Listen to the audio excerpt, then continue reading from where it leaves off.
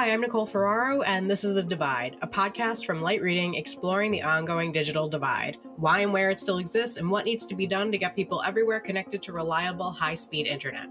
Today, I'm joined by Geoff Burke, Senior Vice President of Government Affairs and Product Marketing at DZS. We discuss the federal government's forthcoming $42 billion BEAD program and what DZS is hearing from state broadband leaders on how they're planning to award their share of those funds.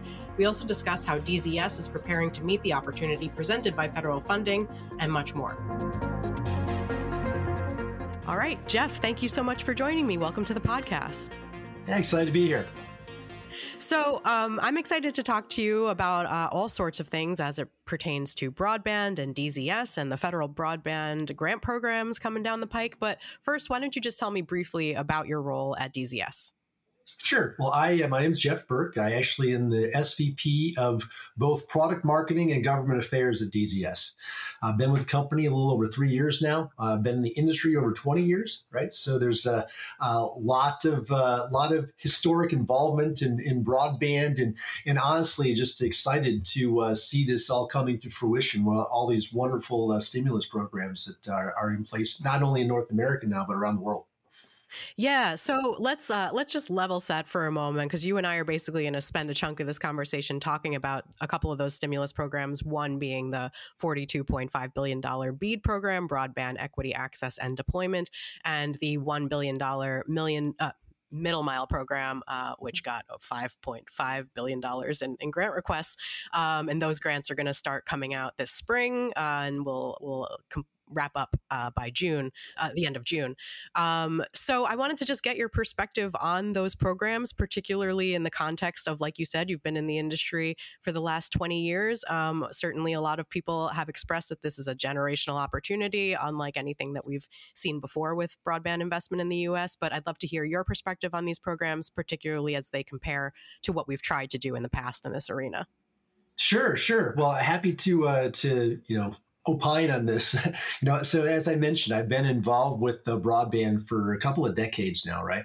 And certainly, as you mentioned, we have kind of gone through this through a number of different cycles, right? If you go back and remember the ARRA program, the BTOP and the BIP back in over a decade or so ago, then through the different programs that were in between, RDOF, was one that is still underway right now, and some of the other ACAM projects and those sorts of things.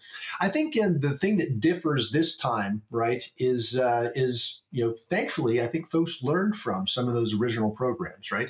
Mm-hmm. First of all, I think that the bar was set way too low historically, right? And obviously, things have progressed both in terms of technology but I think the most important thing is the appreciation of broadband, what it actually can do for communities and, just for individuals, right? I mean, we all learned firsthand during the pandemic, right, that, it is not only a utility, but one of the most essential utilities you can possibly have, not only in terms of basically, allowing yourself to do work, right, but just creating economic opportunity for different parts of the country, right? You just can't get things done. And as we look at a lot of the different data points out there, most people are going to be working remotely, for some portion of their jobs going forward, right? So this is not going to get any less important. And one of the other things going on, and we actually sell around the world, so we see a lot of things going on in South Korea and Tokyo and Japan and those sorts of things. As you start integrating in some of the more advanced virtual reality, virtual experience type things into interactions like that are just extensions of what you and I are doing right now, it consumes a lot of bandwidth, right? Very powerful experiences. Folks over in those countries have totally embraced these things, and they're going to be over here in the U.S. and North America in short order, right? And our networks need to be ready for them. Yeah, it's funny actually. During the early days of the pandemic, my brother and I, who we used to get together, to watch movies once every couple of months. So we got Oculus headsets to try to meet up in virtual reality. We're losing our minds. So this is what we were thinking of doing. But at the time, I remember thinking like, wow, this really would have been a great moment for us to be ready in the U.S. for VR. But like, we're nowhere near it. Only like a couple of random people, like me and my weird brother, are buying VR headsets right now. So That's hopefully, so by funny. the time next time we're told to stay home for a year or whatever, we'll be I ready for. remember doing the same thing, although we were trying to do multiplayer gaming with all my relatives, right? And it was like a Right. big Brady Bunch screen, and some people could get on and some people couldn't, and people were getting dropped left and right. It was 2020, what a a great time. experiment, correct? Yeah, So absolutely. So you in your capacity at DZS, then, as a policy government guy, I'm sure you've been chatting a lot with state broadband offices about these subsidy programs, and probably, I guess, with federal leaders. So, what can you tell me about those conversations? What are you learning about? What are you learning about how states are working on developing their BEAD programs and middle mile grants? And what are you hearing from federal leaders about what they're still trying to sort out about getting these rules finalized? yeah, well, it's one of the interesting roles that you get to play as a vendor and a technology expert in this space. As I Yeah. mentioned, back in the day, I used to go into the FCC and educate them on what broadband was and why it was so important and why they needed to create some of these programs. And here we are now trying to allocate, not only the $42 billion BEAD, but as you mentioned before, the middle mile programs, the capital projects programs, the reconnect programs, and those sorts of things. And so there's a lot of education that we get to do. And of course, it actually positions us as a company very well when folks know who we are and ultimately understand the technologies and what is and should be important to them. Um, me and my team have actually been reaching out to all the different states. I think that we definitely reached out to all 50. We've gotten in touch with the vast majority, right? And certainly, I guess what I can share with you from a state perspective is they are all over the board, right? I mean, Hmm. as you can imagine, there's some states that already had broadband offices established for many, many years. When even the word of this program came along, they were just ready to go. They had their projects identified and they had gotten off and running. Other states had not even thought about having broadband offices, right? And so you have on the other end of the spectrum states, and honestly, some of the states that you wouldn't expect, right? The big states that should have the stuff, should have Yeah. these things in order, were, are really just in the very nascent stages of getting themselves prepared. I think the other thing that struck me in these conversations is two things. One is some folks have gone down the path, or some states have gone down the path of really getting, uh, folks with industry experience, so who have been on their operator side, sometimes the vendor side, oftentimes the consulting side, right, where they understand the technologies and what's going on. And others have really decided to take grant writers and throw them on and have them run these programs that have historically made grants that had nothing to do with broadband, right? So you're Hmm. starting with the very very basics of technology and really getting them up to speed as to what is going on. So we look at both as opportunities, right? So that you can kind of handhold one set of folks and you can run with the others. It doesn't really matter because every single one of them is going to get, on average, about $750 million to go do this, and many of them are going to get a lot more than that, right? Yeah. Um, and so it still creates opportunity. I'll share one other thing that I think has been an interesting insight, and that is that there's been a lot of differences in how these states have approached this. So there are a couple specific states, let's take, for example, the state of Washington, who basically is not going to allocate monies to anyone but public entities, right? And Yeah. so they basically said, okay, well, here's how we're going to do it. If you are not a public entity, then you need to start partnering in public-private partnerships to go and get these activities done, right? Other states have been, it had very different perspectives on this, right? Where they've gone directly out to the private sector and said, "Okay, you guys know how to do this best. Let's get out and run with it." And then there's some in between that have been trying to encourage a little bit of both. But I think there's really been a very wide spectrum. And honestly, I don't think it necessarily has been along political lines or anything. It just happens to kind of align with how they've really approached things in the state historically. Yeah, it's super interesting, and it shows you, I guess, kind of why NTIA would structure a program like BEAD to be distributed by state leaders, because each state is looking to handle this very differently, as you say. Yeah. Speaking of the NTIA, there have been some mumblings and concerns about various rules about Buy America. I'm just wondering if you have any thoughts on any of the concerns out there about the rules regarding either program. Well, I think that there's been a couple of stages of this, right? Buy America is not it's not a new concept, right? It's been around for ages, right? And you can go back to all the old rural utilities loans and things like that. All had Buy America clauses in them. It has just gotten to the point where it is being addressed, I think, more aggressively, right? And certainly, this is a reflection of the Biden administration overall, right? And taken much more seriously with regard to how it's going to be implemented, right? So, when you look at the middle mile program, for example, we've already gotten to the point where they've identified, the waiver has already been issued, right, for that program at this point in time. And so, everybody kind of knows where they stand. It makes sense, right? Vendors like us who actually have to reach out to other countries to buy the chips, which end up being a very big component of the overall value of these things. Have the ability to kind of operate under the status quo and to move things along. That said, when you look at the Buy American yet to be determined for the BEAD going forward, that's going to be a much tighter arrangement, right? And there's they were very clear. I was actually in Washington D.C. just a week and a half or so ago, and they're very clear that they're not going to be looking to press what precedent was set, for example, with the middle mile as to how they're going to address this program. The good news is we at DZS have been in with the NTIA. We've been in, from the very beginning, walking through what the trade-offs are, how this works. We are a company that's based in Dallas, Texas, right? So, we already are advantaged in terms of having a perspective in this. We've historically manufactured in the U.S., and now we have some contract relationships that make it easy for us to do that.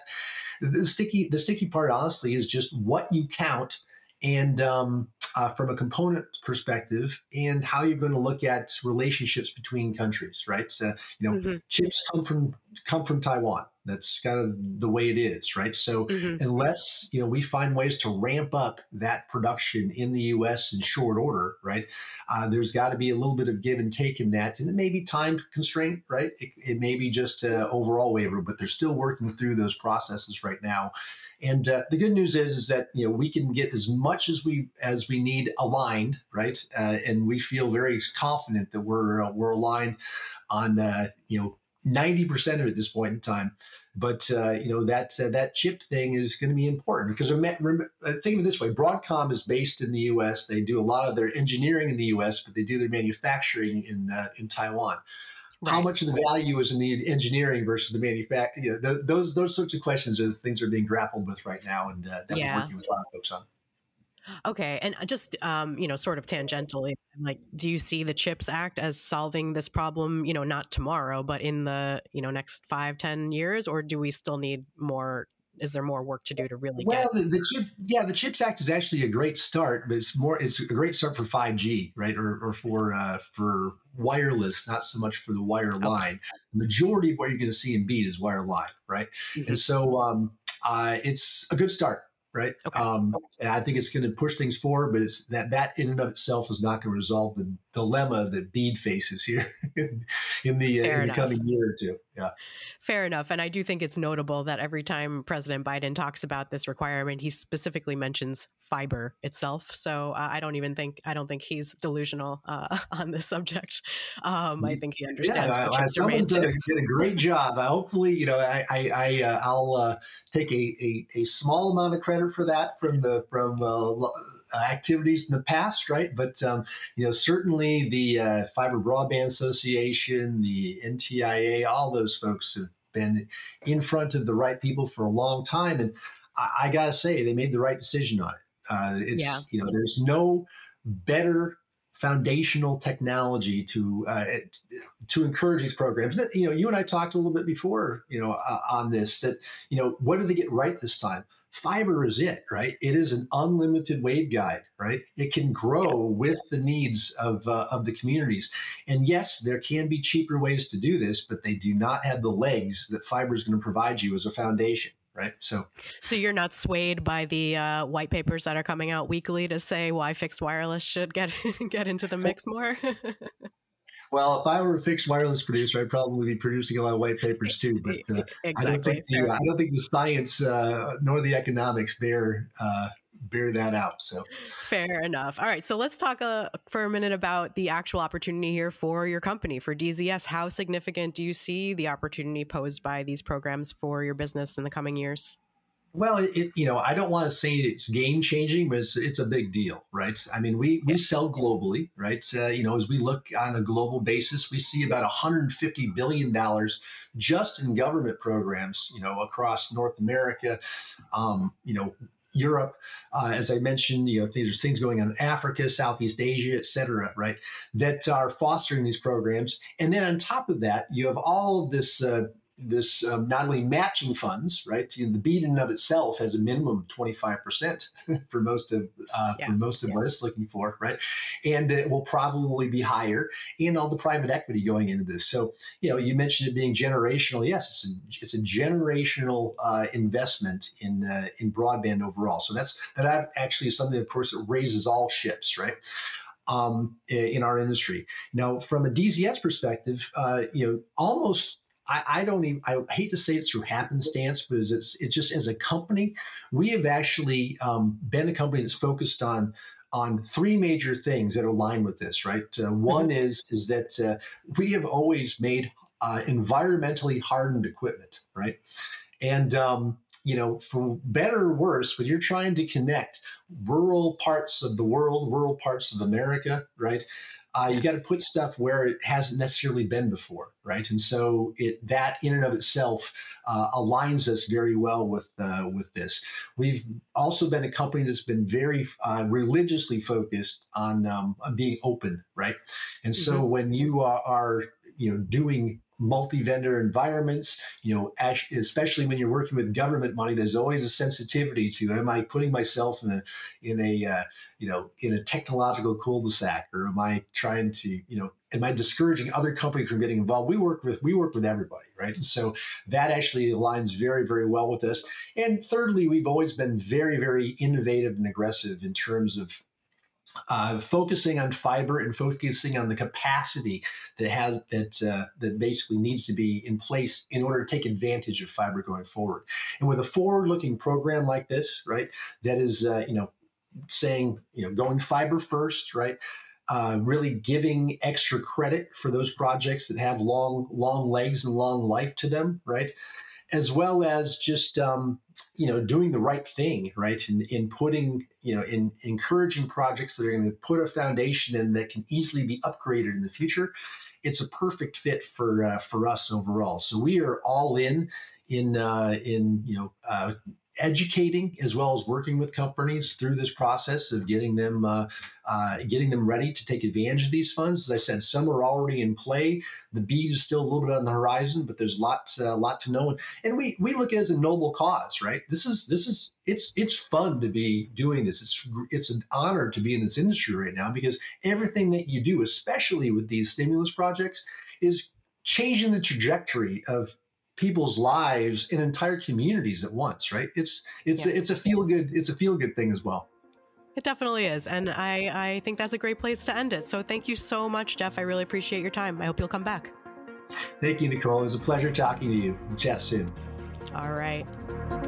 Thank you again, Geoff, for joining me. Thank you as well to our producer, Pierre Landriau, for making this episode. Be sure to subscribe to the Light Reading Podcast for more episodes of The Divide, as well as interviews and insights from the Light Reading team. Thank you for listening. We'll see you next time.